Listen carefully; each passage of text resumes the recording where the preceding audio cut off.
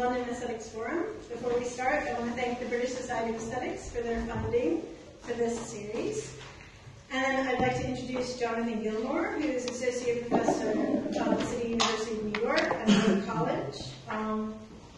And he is a philosopher of art, also a critic, works in philosophy of law, which I haven't known.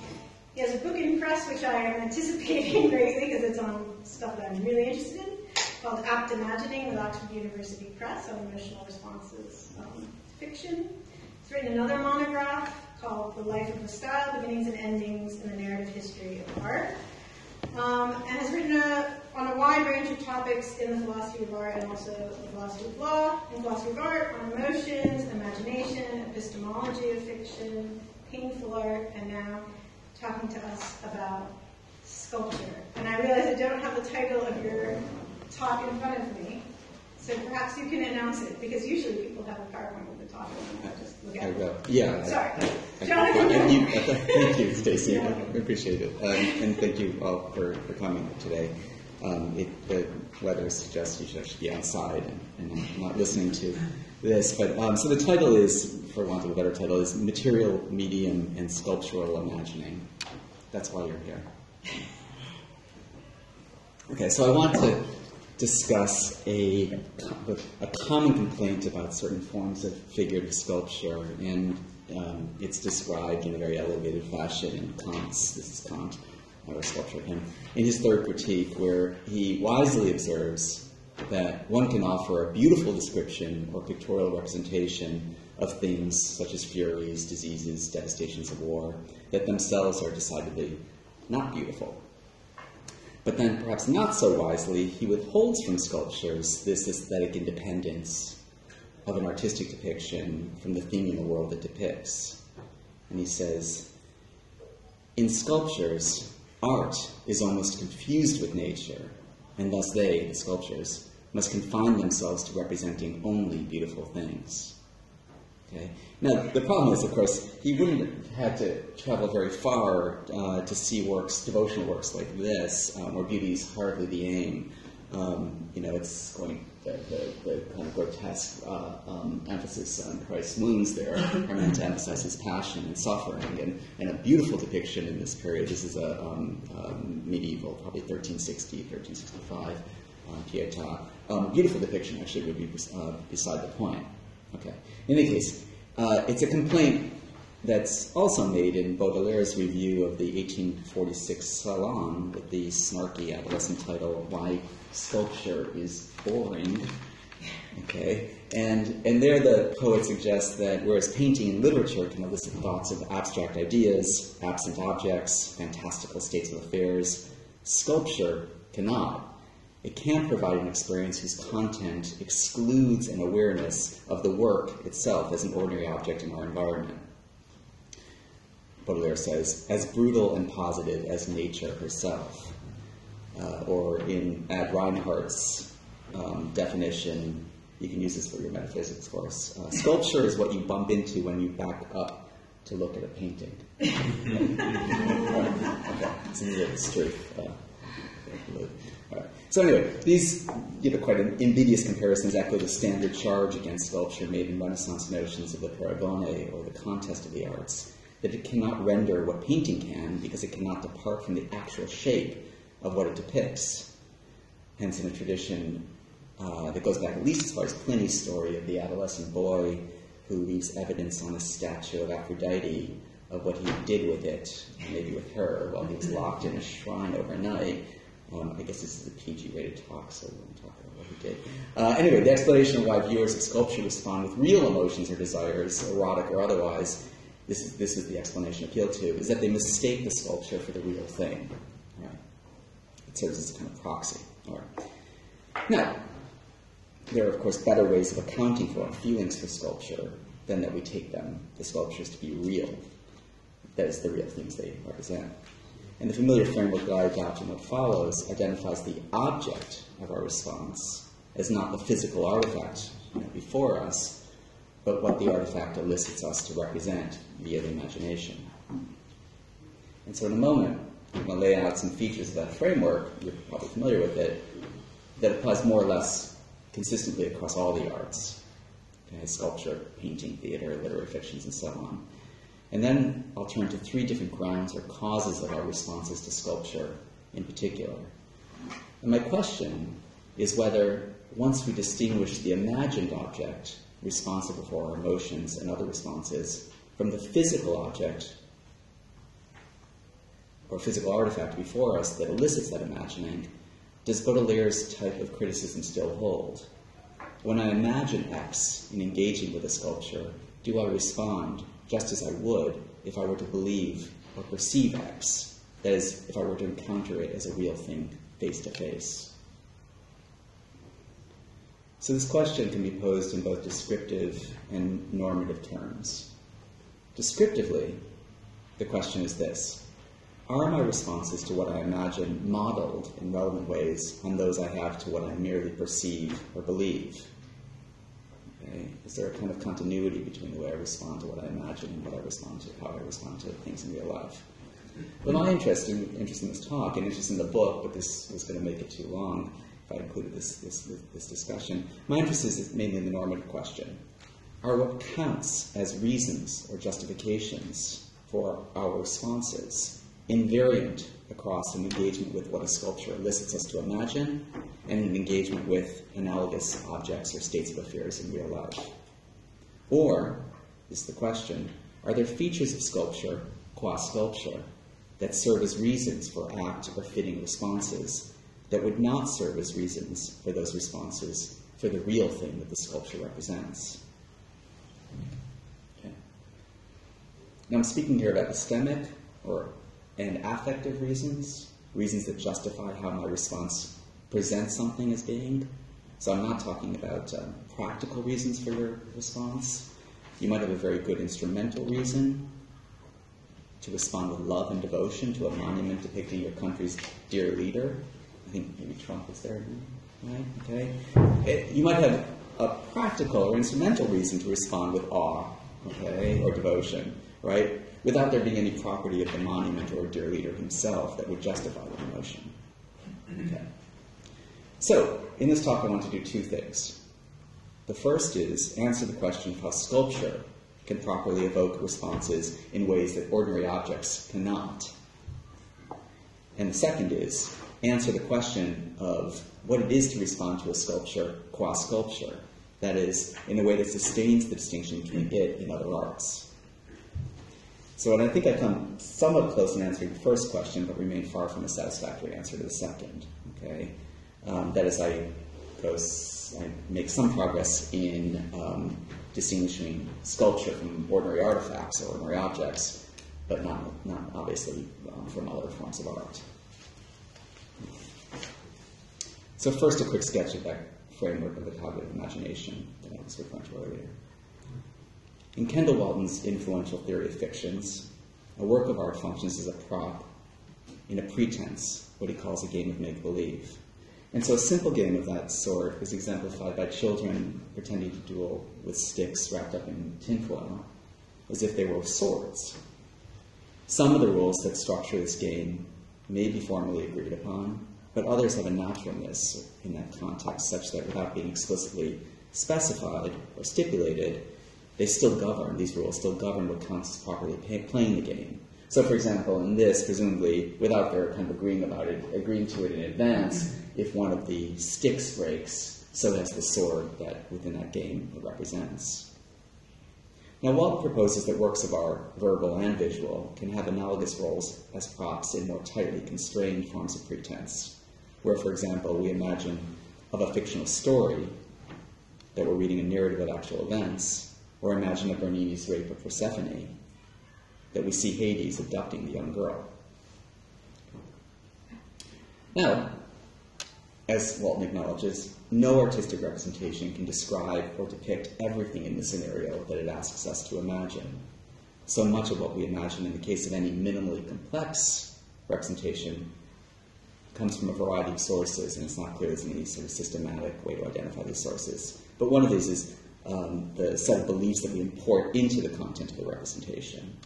Okay? So in this Cellini, Perseus, and Medusa, if I'm supposed to imagine that the creature's head has been separated from her body, then I can infer from my beliefs just about anatomy, okay, that it's also true in this that, you know, she's dead, that Medusa's dead. Okay. So we also import, or we also fill out the story with just quotidian inferences that we make from what's depicted in the work. So in Michelangelo's Roman Pietà, Jesus is dead, but his body is intact. So I can infer that this must mark within the story represented what I'm meant to imagine of this. It must mark a moment soon after his being taken down from the cross. We rely on knowledge of the conventions of the genre of what's depicted. I can see Jesus caress the folds of Mary's cloak. I can see that as indicating that it's true within the representation that he'll be resurrected. Not because I believe this is true of the real Jesus, but because I know that's a part of the story typically represented by such works. Okay, just as I know that, you know, vampires in any given story about vampires, that they sleep during the day, not because it's true of real vampires, there aren't any, right? But because it's just a standard expectation of the genre, right? And of course, these imaginings must be partly quarantined so as to block some forms of import, principally those beliefs and inferences that saliently contradict what's posited as true within the world of the work. Those beliefs are typically kept from being entered into the contents of the imagining. Okay. And this quarantine also limits the export of our imaginative representations into our beliefs and perceptions. Thus, what we imagine is typically held offline, prevented from being integrated with our real-world directed beliefs, memories, and perceptions, as well as our motivations for action. I don't seek to free Persephone from Hades' grasp any more than I intervene on stage to somehow stop Othello from murdering Desdemona. Finally, some things that are true of a representation are not true in the state of affairs or of the object that the representation asks us to imagine. And this is because of the joint perspectives, internal and external, that we can take toward any representation. So this internal-external distinction will be very important later on. The external stance on a work of art describes it in terms of its identity as an artifact, with reference to its style, medium, technique, and other aspects of the vehicle of representation. The internal stance, by contrast, describes the contents of that representation, imagined as if they were real. So from the external perspective, Michelangelo's David is carved in emulation of idealized Greek and Roman sculptures of gods and sculptures of athletes, both in the broad features of his contrapposto and in some of the more fine-grained ones, such as the hard edge of his lips, which, unknown to Michelangelo, served in classical sculpture to keep the gilding in place.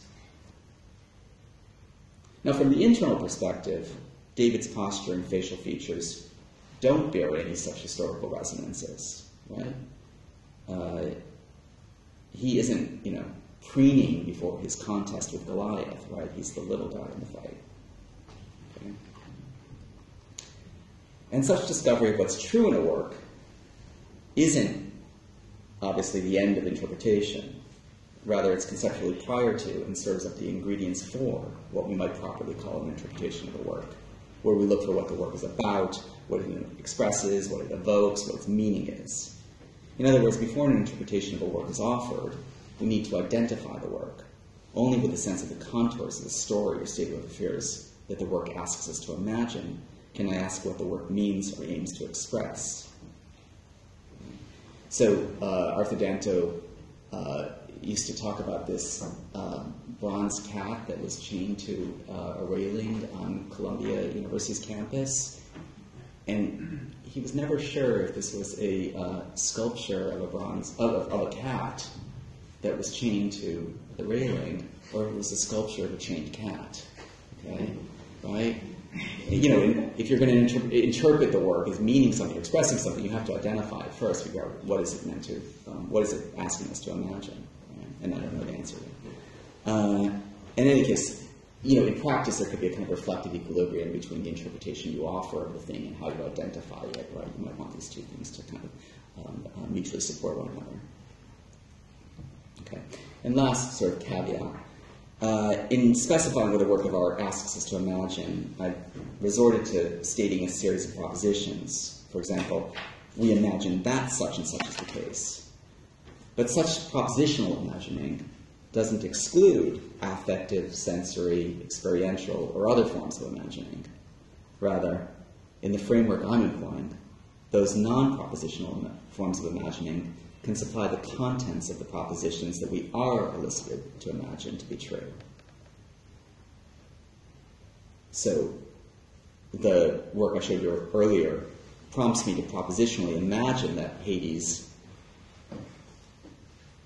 abducts Persephone, but also to visually imagine the event as looking like this, okay, with his hand on her thigh, in certain respects, but not in others. I don't see Hades in looking at the sculpture. I don't see Hades as white, and I don't imagine Persephone as cold, even though the marble used to compose Hades and Persephone is white and cold. Okay. So, now, let's start the body of the talk. Okay.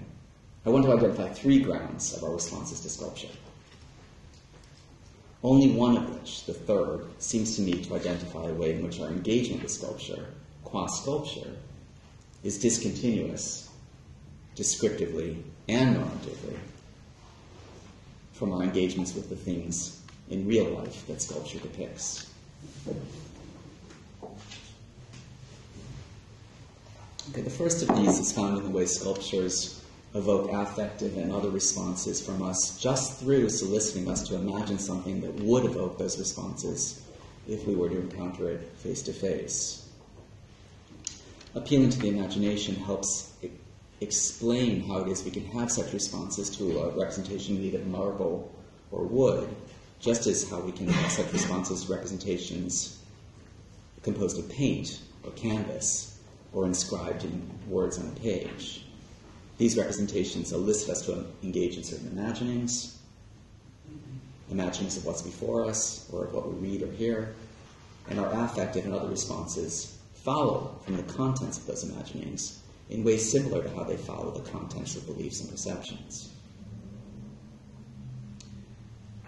Of course, the explanation of why mere imaginings evoke such responses is controversial. Is it because some of our affective responses are source indifferent?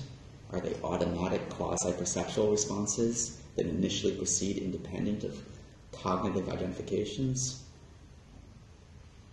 Do they trigger real-world directed emotions for which no special explanation is needed? And so on. That's the paradox of fiction. I say whatever the answer, in the approach I'm addressing here, the explanation of our responses is invariant across our engagements with what our imaginings present and what our truth-act attitudes, such as beliefs and perceptions, present. Why we respond to some state of affairs is answered the same way. Whatever representational relation, imagining, believing, remembering, desiring, and so on, is plugged in to connect us to the object of our response. Okay. And let me stress here and in what follows, I'm not assuming that all works of sculpture are designed to elicit such an imaginative engagement. In calling works of his minimalist contemporaries specific objects, this is Carl Andre's tiles, Judd stressed how they invite being understood not as representations, but as things made of identifiable materials, placed in significant configurations in the viewer's actual environment. Frank Stella, echoing this, said of his paintings, tautologically, what you see is what you see, okay? Rejecting the idea that, these works are meant to conjure up some kind of counterfactual imagining or serve as kind of windows onto some alternative world. Yet we should note that when it's said of such works, such as Serra's Court 10 steel sheets, like as in Tilted Arc, or Carl Andre's lead floor tiles, when it's said of these that they give a novel configuration to our own actual egocentric space, it's not true that they literally remake that space. What they plausibly do, and I think this is what our critics and our historians are trying to say, what they plausibly do is induce us to imagine that the space around us and around them has such and such a character. In any case, as you probably figured out, if the imagined object provides grounds for a response that would count as grounds for a response to that object if it were taken to be real, then we haven't identified anything peculiar to or prototypical of how sculptures evoke our responses qua sculpture. Sculpture's just like nature, as Baudelaire charged. So, a second kind of approach focuses on the fact that a sculpture, being typically three-dimensional and sharing with us the same space, tends to invite a form of engagement involving bodily awareness.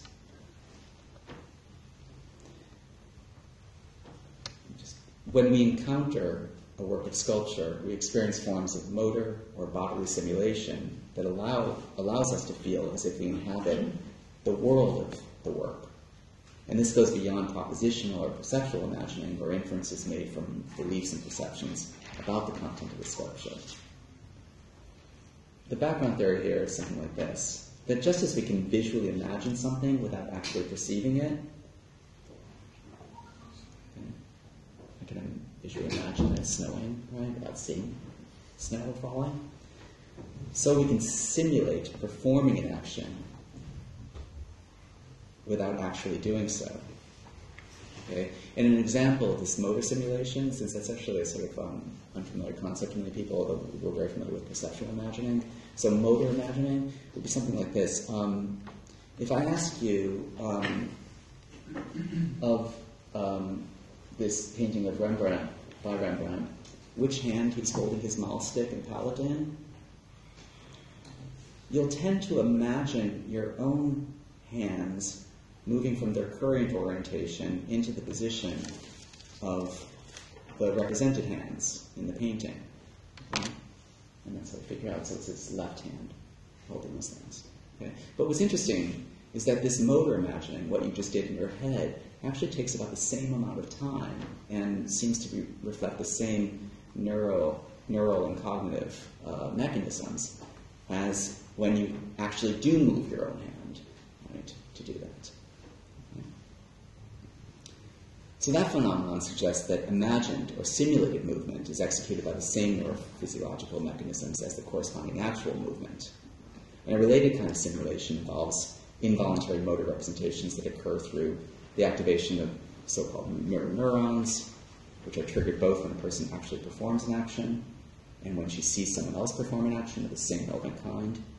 It also appears that the secondary somatosensory cortex, see, I said I'd do something empirical today, which registers oneself being physically touched, also becomes activated when both seeing others being touched and when merely imagining seeing others being touched. So the proposal here would be something like this, that as we stand before a sculpture, we form various low-level, tacit motor representations that simulate certain experiences that constitute a kind of empathetic identification with some dimension of the work. So as we focus on Apollo reaching for Daphne in Bernini's sculpture, we ourselves simulate reaching. We don't do it, but we represent it in our motor imagination. As we attend to Daphne straining to elude his grasp, the neurophysiology governing our own straining in that fashion is activated. Why we don't really perform the action seems to be explained by an additional inhibitory neural signal that prevents such movement. And we know that, or at least that's suggested by studies of people with brain lesions who have the part of the brain that actually is responsible for those inhibitory responses actually being destroyed or damaged.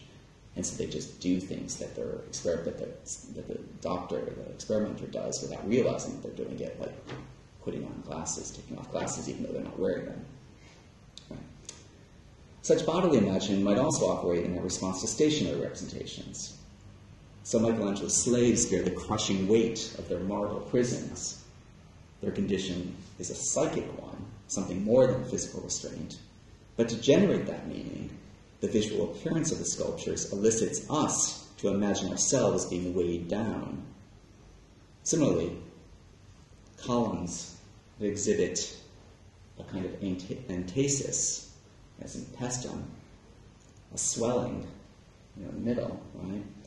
They appear to bear a heavy load, not only because, in fact, they do, marble or limestone is heavy, but because their swelling in the middle is designed to elicit from us a form of motor imagining of undergoing a kind of vertically oriented compressive force.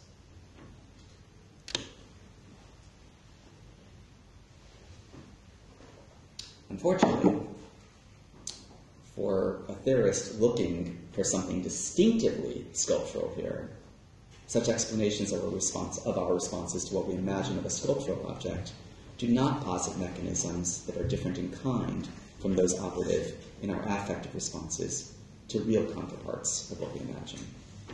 Indeed, although psychologists and philosophers from the late 19th to early 20th centuries, such as Theodore Lipps, addressed a variety of empathetic identification that we can have with actual objects, and Greg Curry has written about this.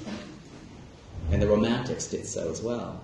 Almost all the current research supporting this possibility of our empathizing with objects or artifacts actually comes from studies of motor simulation that we have for other real human beings. However, I think that a certain kind of limit to such motor simulation or motor imagining can suggest a different kind of ground for our response to sculpture that actually gives us what I'm looking for.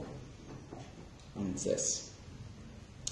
Unlike propositional imagining, motor or bodily imagining is constrained to some extent by our awareness of the apparent physical relation between the particular three-dimensional material configuration of a sculpture and the size and disposition of our own bodies as we stand before it. Just keep this here for a moment. Only within a certain range of parameters, for example, of size, does a work of sculpture elicit the kind of motor imagining or simulation I just described. Now, in principle, a physical artifact of any size could be used, according to Walton's theory, to elicit from us an imagining of such and such an object before us. And that's because, barring certain cases of imaginative resistance and metaphysical impossibility, our imagination seems to be free to represent anything on the basis of any or no prop at all. So I once had, as a professor, the great theorist of beauty, Mary Mothersbaugh, and this is a period in which semiotics was very much the fad, and her response to semiotics was to hold up one of her matchsticks and say, I suppose this could represent the French Revolution, but it wouldn't be a very good symbol, would it? Right? Okay, and then we knew not to bring up semiotics after that. Right. Okay. So there's this purely kind of contingent and free relationship between the object that does the representing, right, and the thing that is represented, the thing that we imagine. But empirically, it turns out that it's actually comparatively difficult for objects with certain sensory qualities to evoke imaginings of objects with very different sensory qualities, especially if what's to be imagined and what is perceived are in the same sense modality. And that's because the actual perception of something, after seeing it, and the perceptual imagining of it in your head actually tend to exclude one another.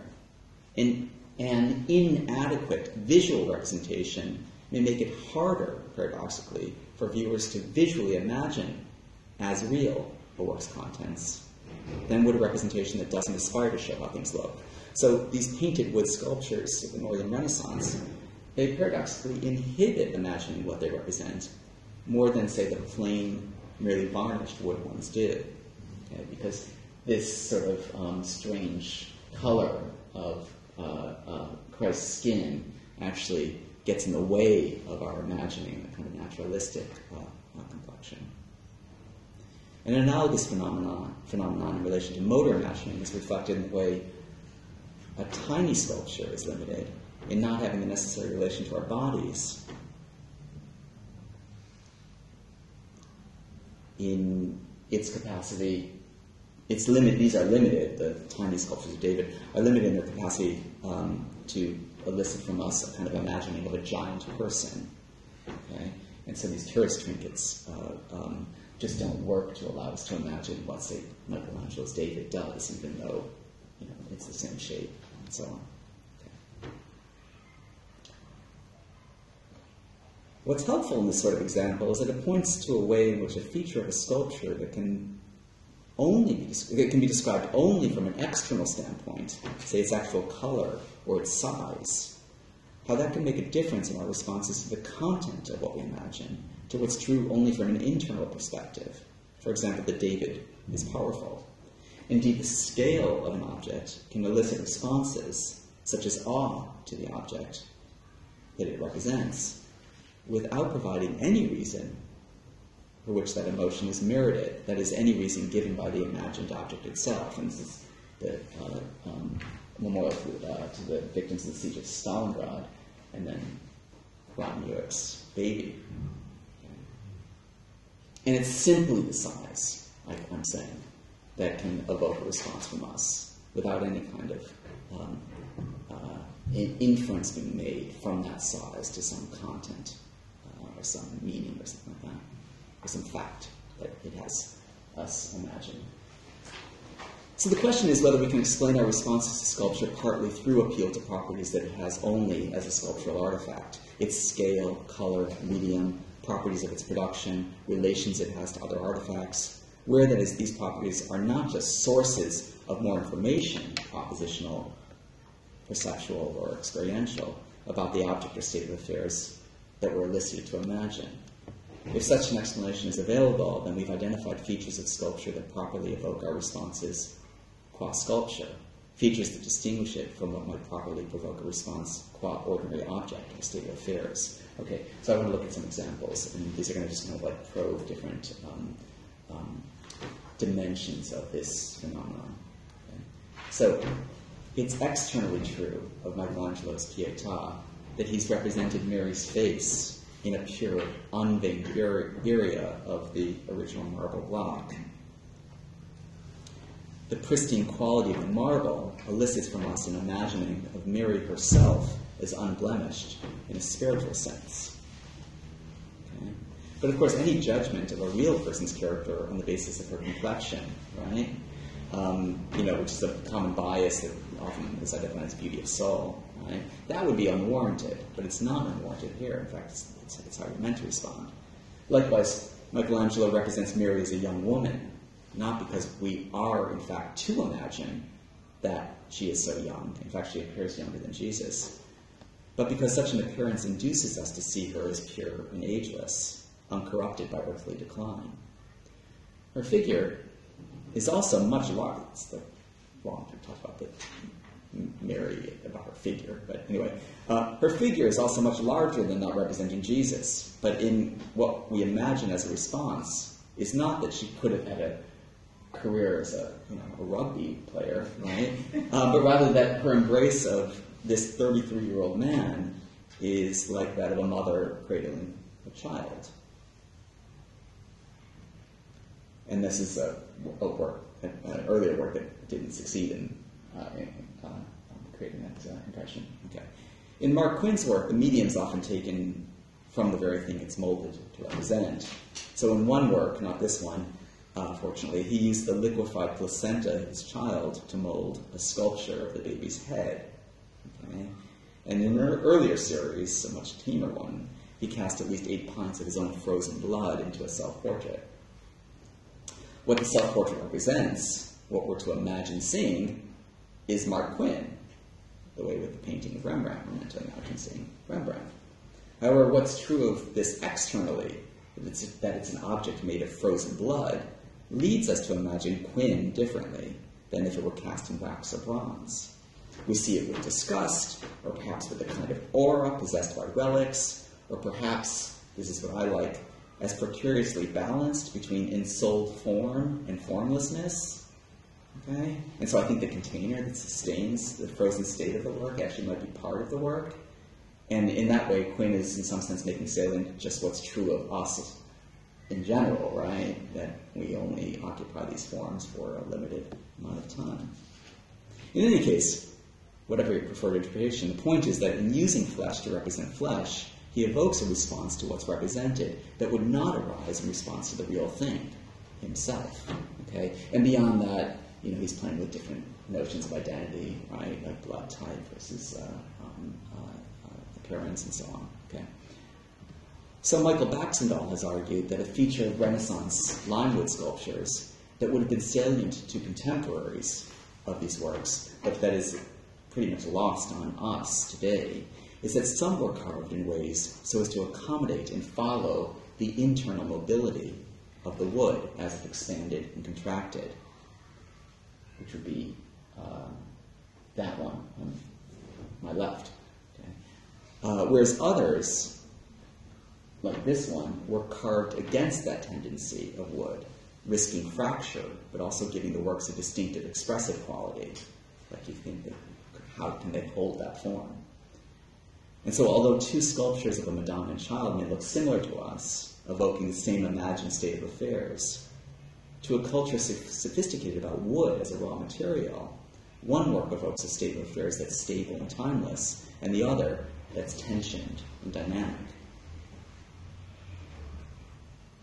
Something closer to home in terms of our familiarity with materials would be Eva Hesse's use of pliant latex and fiberglass, unstable materials, likely to oxidize, turn brittle, and discolor over time. And this gave her works a kind of poignancy, as in this is Repetition 19 from 1968, in which we might imagine of this group that they're trying to live up to the austerity, regularity, and the invariability of their contemporary minimalist peers. But being mortal, they fall short. And that mortality is heightened in some other works, some other versions of this work. And Eva Hesse wrote of these objects, "I feel a little guilty when people want to buy it. I think they know, but I want to write them a letter and say, it's not going to last. I'm not sure what my stand on lasting really is. Part of me feels that it's superfluous. Life doesn't last. Art doesn't last." Okay? By contrast, the commonplace plastic and polystyrene used by the Chapman brothers in reproducing scenes taken from Goya's Disasters of War, right? The plastic serves to leach the emotional expression from these scenes, transforming the horrific gore and suffering of Goya into something like a bland department store display of mannequins, or just as cynically, into a kind of oversized, snack-together children's toy. Those of you who have children probably recognize that kind of toy. When Edward Degas exhibited The Dancer, the enormous controversy that ensued was due in part to his asking audiences to imagine a contemporary young girl, widely characterized as bearing subhuman, primitive features from the stage, in place of imagining an idealized figure, which would be typical of traditional sculpture. But the loathing that critics expressed was also prompted by the dancer having been sculpted in wax. And this is the wax version. It looks like bronze, but it's not cast in bronze, evoking associations as wax with ephemeral models of sketches, wax anatomical figures in science expositions, and cheap kitsch entertainments such as Madame Tussauds. I guess that's not too far from here. Okay? And this impression was strengthened by the actual linen, satin, and real human hair that Degas fixed to her. And the point is just that the material with which the girl was created inflected how she was represented in people's imaginings. Relatedly, what we take to be the process by which a material was formed into a sculpture can shape how we respond to the contents of what it has us imagine, without supplying more facts, propositions to be believed, or things to be perceived, internal to that imagining. So while Rodin's carvings in marble are smoothed out with even surfaces that appear regular, soft, and translucent, like the skin of the figures the works represent, his castings in bronze and plaster with unrefined, unpolished surfaces pitted and seamed from the inner surfaces of the mold, these evoke imaginings of individuals that are both more vigorous and more present or immediate. So the sculpture of Balzac, for example, although he worked on it over several months, it appears like a rapidly and vigorously carved monolith, presenting an intense, raw, and imposing individual, even though the sculpture doesn't have much of a visual correspondence to the writer, Balzac himself.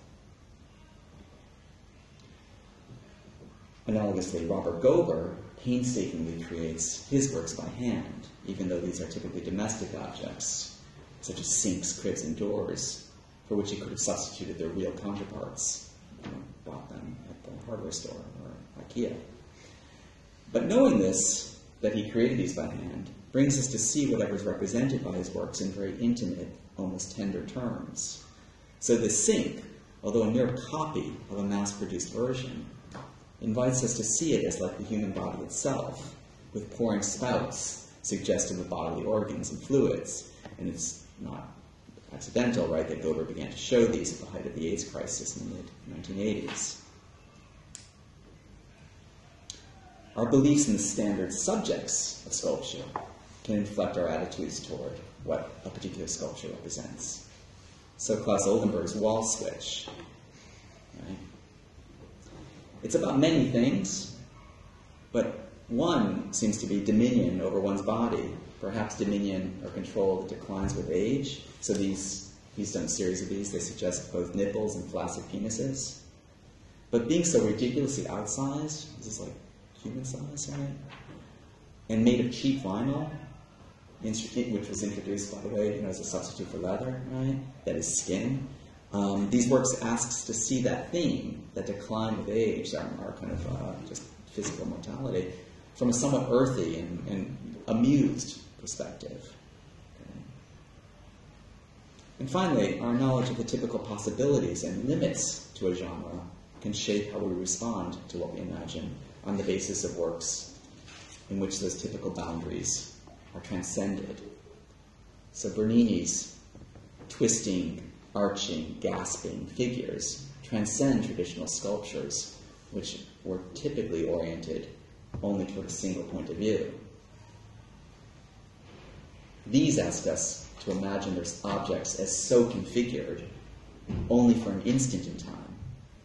And his surfaces, rather than emphasizing, like Michelangelo's surfaces, the virtues of stone, these surfaces are carved and polished and incised to mimic other materials: fur, hair, skin, ropes, sweat, and fire. And this is just astonishing, this cloak and the way it weighs there, and it seems almost translucent.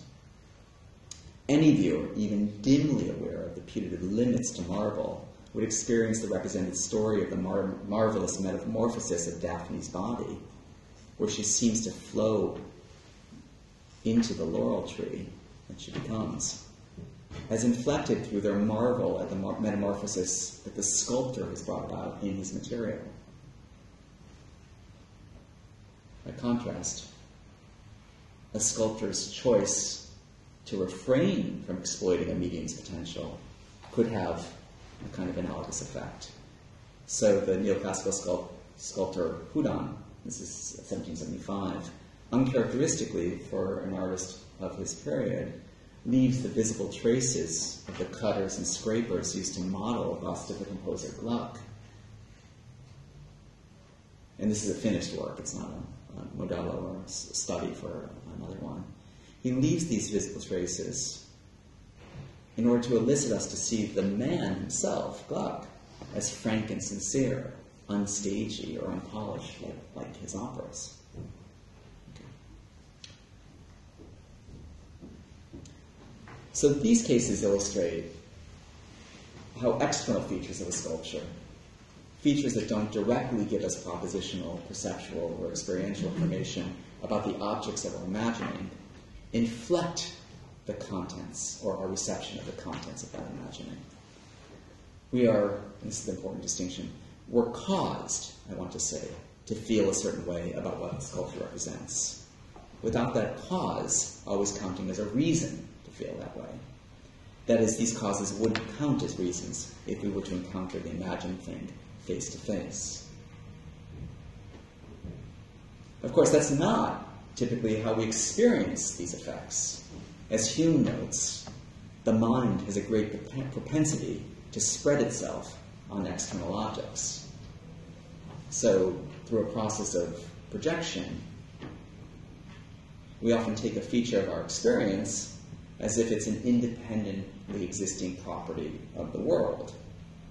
I might, for example, from drinking too much coffee, feel anxious. Okay? But immediately I'm going to search around for things in my environment, say the pending release of the Mueller report, okay, as a reason that justifies and grounds that feeling. Okay? The same thing when you are in a mood. If you're depressed, you find mood you find features of your environment that fit with your mood. You tend to not find salient those things that are discordant with your mood. Okay. So, I might be led by the medium, scale, technique, or other external feature of a sculpture. A feature of it is a material object. Say that it's made of meat, like Jana Sturrock's, not Lady Gaga's work. I might be led by that feature it has as described from an external perspective to respond with a particular feeling toward the imagined object that it represents. But I'll take that feeling to be justified by some feature of the object, a feature it putatively possesses, independent of the mode by which the imagined object is represented. This phenomenon, by the way, I'll save you, occurs in many of the biases identified by social psychology. Even if it's your beauty alone that causes me to think that you're intelligent or morally good. The halo effect. I'm likely to posit some dimension of your behavior as the real reason why I hold that opinion. If you tell me that this wine is very expensive, I'm likely to think I can identify aspects of it that confirm that quality. Okay? And so we confabulate regularly, right, about the choices, say, between two things that are, in other respects, totally identical. The important difference here from those ordinary objects or people onto which we might project certain qualities is that a sculpture, as a work of art, is essentially constituted by what is to be imagined of it. We not only imagine the contents of a sculpture, what state of affairs it depicts, but we imagine that content in some manner determined by its medium, scale, process of creation, potential for destruction, and so on. There's no alternative, in other words, to the heroic, inward-focused David that we imagine in connection with this sculpture by Michelangelo, even though, of course, there are different representations of the David that prompt different imaginings. So the structure I'm describing is something like what Peter Lamarck describes when he talks about the opacity of literature. There's no alternative perspective from which Dickens's characters, the Veneerings, could turn out to be kind of pleasant, decent people. They're constituted by the responses that Dickens evokes from us toward them.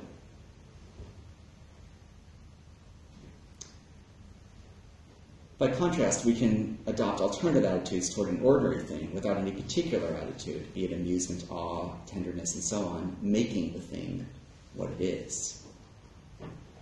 So to close, I think this distinguishes the grounds of our responses to sculptures from the grounds of our responses to ordinary objects around us, ordinary artifacts.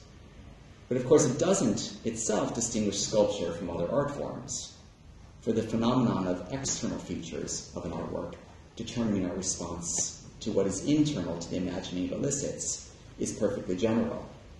I'm giving you examples from literature. What I would suggest here is only that the project of distinguishing sculpture from the other arts is a project of identifying what proprietary resources sculpture has for shaping our attitudes toward the states of affairs that sculpture has us imagine. I've mentioned a few, and I assume any such identification has to be indexed in an ever-changing practice in which new resources for sculptural representation are discovered and old ones laid aside. But full catalog of all those devices would require at least released another paper. Okay, so I'll stop there. Thank you.